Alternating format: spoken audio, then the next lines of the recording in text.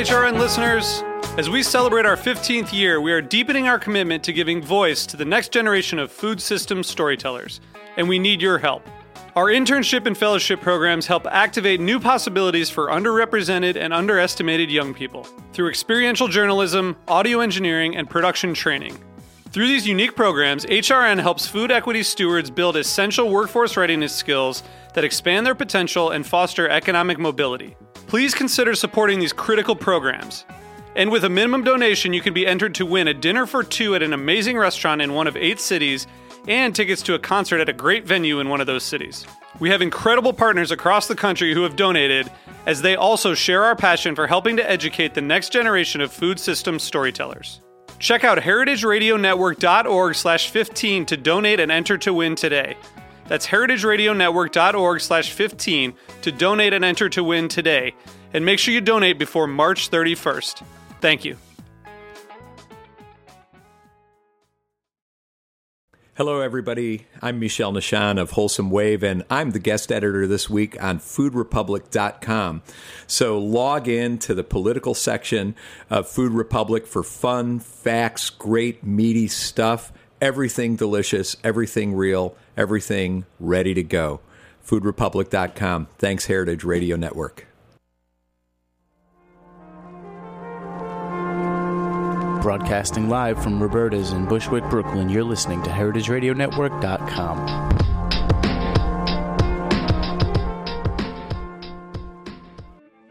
On behalf of everybody at heritageradionetwork.com, we'd like to send a special thank you to the Hearst Ranch, our biggest supporter and longest-running sponsor since we first started in 2009.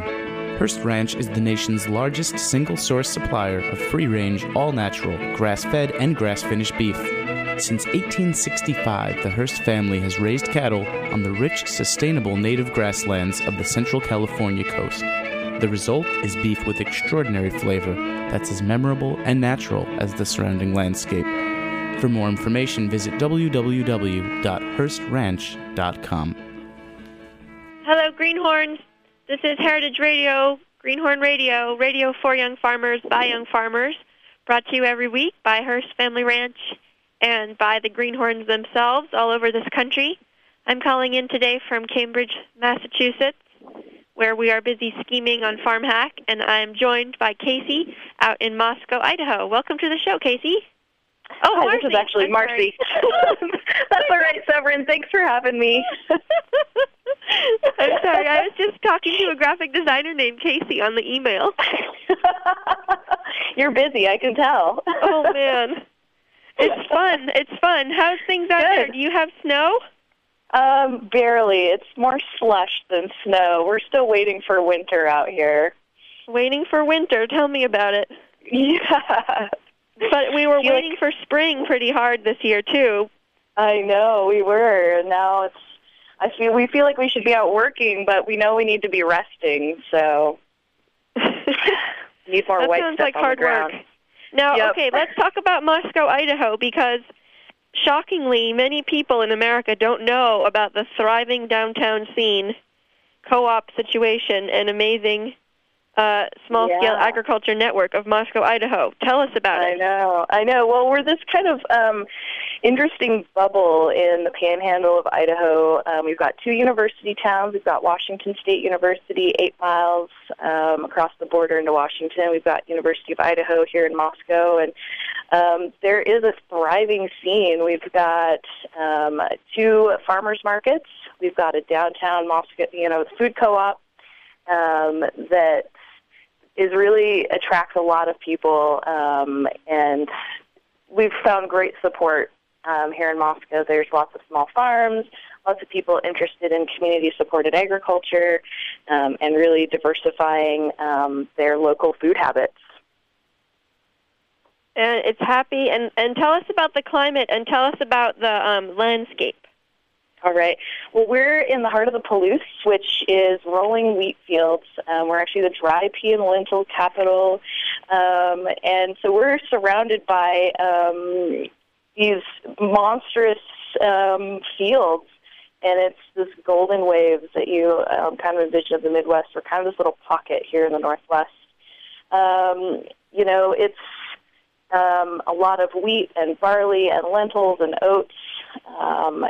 It's dryland egg, and so we're trying to carve out little pockets to grow vegetables and to do some meat production here. So there's wonderful little pockets, and it's nice because they really do look like pockets. I mean, yeah. In the New York Times there was a great article about how many folks in Iowa are taking out their, back lot or even plowing over golf courses to plant more corn and all these kind of like little back hidden corners. But in the Palouse, it really is like little drumlin-shaped like nooks where everyone is growing their vegetables. Yes, it is. And we're actually finding a lot of, these really large-scale conventional farmers are interested in converting their farms into no-spray cereal crops or looking into row cropping vegetables. I mean, it's pretty exciting that they want to stop exporting all of their goods to China, which is where a lot of the stuff that's grown around here, we don't have access to a lot of it. A lot of it's shipped overseas. And so it's really exciting to see a lot of these large farmers looking more locally. Well, it's one thing I was learning was how, in fact, most of that wheat is being turned into like ramen noodles, like soup noodles. Yeah. Which, it's a very compelling landscape, but that's not a very compelling end product for all your work. No, and that's one of the things that we are kind of lacking here on the Palouse. There used to be flour mills everywhere around here, and they've all gone away.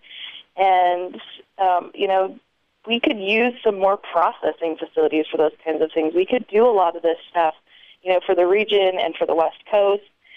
We have the means to grow it. We just need to process it. So you're thinking like a systems thinker there. Yes. Let's talk about how did you get the tools to make such a nice landscape analysis, and then based on your analysis, what have you decided to do with your life? Mm-hmm. Well, we started apprenticing on organic farms, my partner Greg and I, when we were still in college, and so we took some academic courses in agricultural entrepreneurship, which was a huge help in figuring out what we wanted to do and how we were going to get there.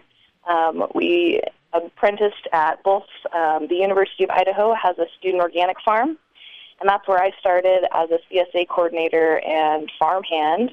And we both then worked at the Washington State University Organic Farm, and both of those were really great introductions into vegetable production, and then on top of that, just continuing to educate ourselves and take courses through county extension, through other a local nonprofit called Rural Roots. They've been great at putting on classes, and we're actually enrolled in a course right now called Planning for Profit, and it's just for small-scale farmers who want to look at different enterprises or expand enterprises that they're currently involved in. So education has been really, really key for us.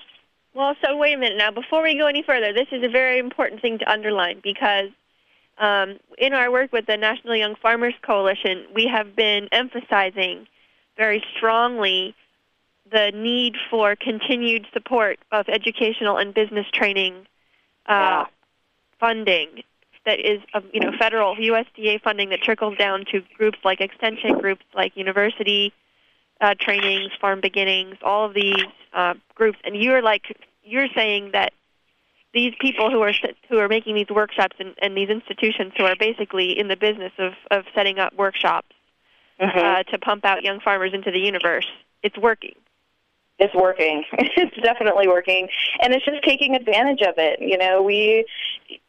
One of the things that we saw a lot was, these classes was $100 for a 9-week course, and then we found out that there were scholarships available because they received a lot of grant funding, that some of that grant funding has to go towards getting people into the classes in forms of scholarships. So we've been really fortunate in getting scholarships to take these courses. We're the kinds of people, we're the young farmers that they want to educate, and they want to help us get there. One of the things that was kind of lacking for us was the hands-on experience through practicums and practical application of mechanization and scale-appropriate technology. And I definitely see a need for more of that kind of education. But the paper-based safety business, and mechanical cultivation and Yep. field scale, like tools and space to use them. Yes. So I'm really excited actually about Farm Hack and the things that are going to come out of that. And we would love to see a Farm Hack out here in the West.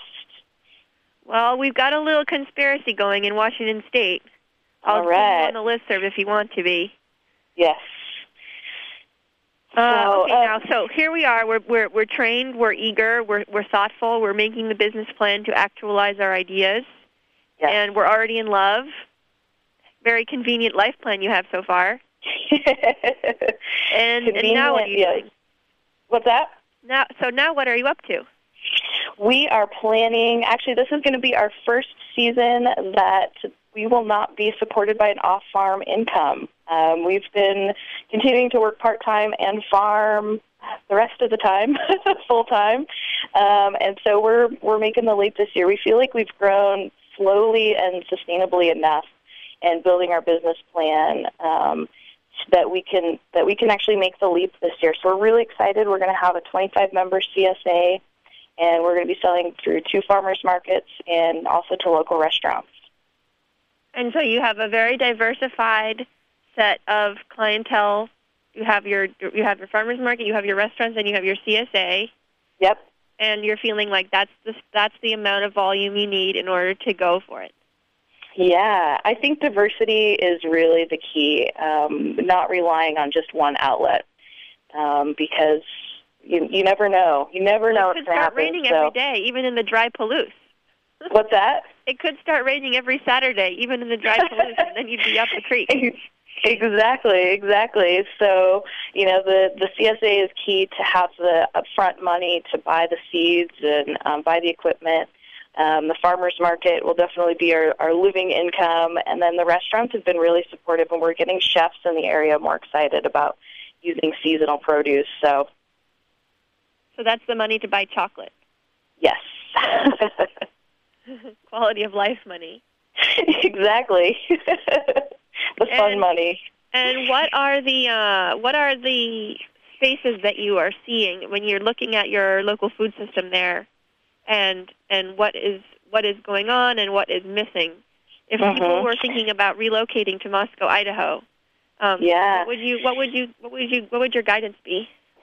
I think that there's definitely a need for more meat production, but I think before that, cart before the horse, we need the infrastructure. We need the processing facilities. We need people who are interested in value adding, and how do we get to that point, and investors. One of the things that Greg and I talk about a lot is, wouldn't it be great if Moscow or Idaho had a land trust that could get young farmers onto the land doing a really broad array of things. That's one of the things that we keep running into out here is this access to land. It's expensive, and we haven't gone into major debt yet. We've got school debt, and how do we, keep our heads above water? Above water and smiling. That's the real thing. Exactly. So in your zone, that would mean canneries, poultry processing, local meat processing, cold storage. What would the pieces be? Right. It would definitely be cold storage is a big issue. I think access to equipment for larger scale production. I think everybody around here that does vegetable production is pretty small scale. Everybody's still doing a lot of, hand labor. Nobody's really mechanized. And so I think that that's an opportunity, but we need the access to the equipment and that scale-appropriate equipment. But processing facilities, Idaho has some pretty unique regulations. Raw milk is legal in the state of Idaho. Excellent. There's herd requirements, small herd exemption, but that's definitely a niche that has not been filled. So it sounds like there's room in Moscow, Idaho for small raw milk dairy, maybe even a woman-powered raw milk dairy. Hey, I like that. sounds like a good plan. Always more Dairy Maids pep up the scene. Yes. So how did you get your land, and what is your off-farm income that's allowing you to wrangle that? Right. So we lease, we have a half an acre inside city limits. So we've been urban farming for the last 3 years, and we've got a hoop house, and we keep chickens, and this year we are leasing a bit more land outside of town, but we're still keeping, we've got 3 plots around town of friends that have let us till up their yards to grow crops in, so it's pretty exciting that we've got such great support here. And then I work at the University of Idaho part-time as a program advisor for environmental science program, and so just making a lot of contacts at the university and getting people excited about thinking about agriculture in the area, and getting professors to start thinking about farm hack and how they can help young farmers around here. So you're building the conspiracy during office hours. I can hear it. I am. That's the nice thing about being thoughtful with your day job and being in a university town is such a good strategy. Also around Ithaca, it's like every single farmer is also working for the university. Yeah, it's great. You have access to, I think one of the cool things, I think in a university town it's unique that you've got all these minds that want to think about these things. They want to work on real-world problems, and there's students who want to work on real-world problems. Yep. And if you can get community members and university members and people together, you can write grants. USDA grants are out there to put together really interesting projects that can all be around agriculture. Well, and in that sense, it's like a CSA. The university is kind of an artificial community structure.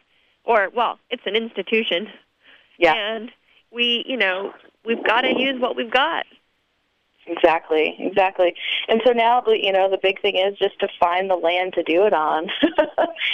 So this is Marci Miller of Deep Roots Farm in Moscow, Idaho. She's looking for more land. Yeah. If you wanted to reach her, you can find her online at deeprootsfarm.com. And Marci, do you want to just mention a couple things that are amazing and that you loved, or your recent favorite book, or a blog that is making you happy, just to reward the sources of inspiration in your life? Yeah, I think I would really like to thank our county extension educator, Cinda Williams. She's been a huge source of information and major support for us and encouragement, and the nonprofits that we've been working with here in town. And we're really excited. Cinda's actually sponsoring me to go to a Women in Agriculture conference in February, which is all throughout the state of Washington. So everybody in Washington listening, all the women should definitely check out this conference. And we really love YouTube videos by the Urban Farm guys. We will have to find those and link them. Yes, they're great. Good inspiration. Good inspiration. Well, you're a good inspiration, and it's really nice to talk to you. Nice to talk to you, too. Thank you. Thank you. All right, everybody. Now, that was Marci Miller, and that's Deep Roots Farm, CSA, and they are wonderful. And Moscow, Idaho is a great town. There's a Christian cinema right on the main street, and there's an independent cinema. There's an independent bookstore. There's a wonderful co-op that sponsored a screening of Greenhorns, which is how I ever even knew about Moscow, Idaho. And lovely, lovely landscape. So it sounds like people should think about relocating to Moscow right away. And I think that's the end of our session. Greenhorn Radio, this is Severin. Thank you, Heritage. Bye-bye. Thanks for listening to this program on the Heritage Radio Network. You can find all of our archived programs on heritageradionetwork.com, as well as a schedule of upcoming live shows. You can also podcast all of our programs on iTunes by searching Heritage Radio Network in the iTunes Store. You can find us on Facebook and follow us on Twitter for up-to-date news and information. Thanks for listening.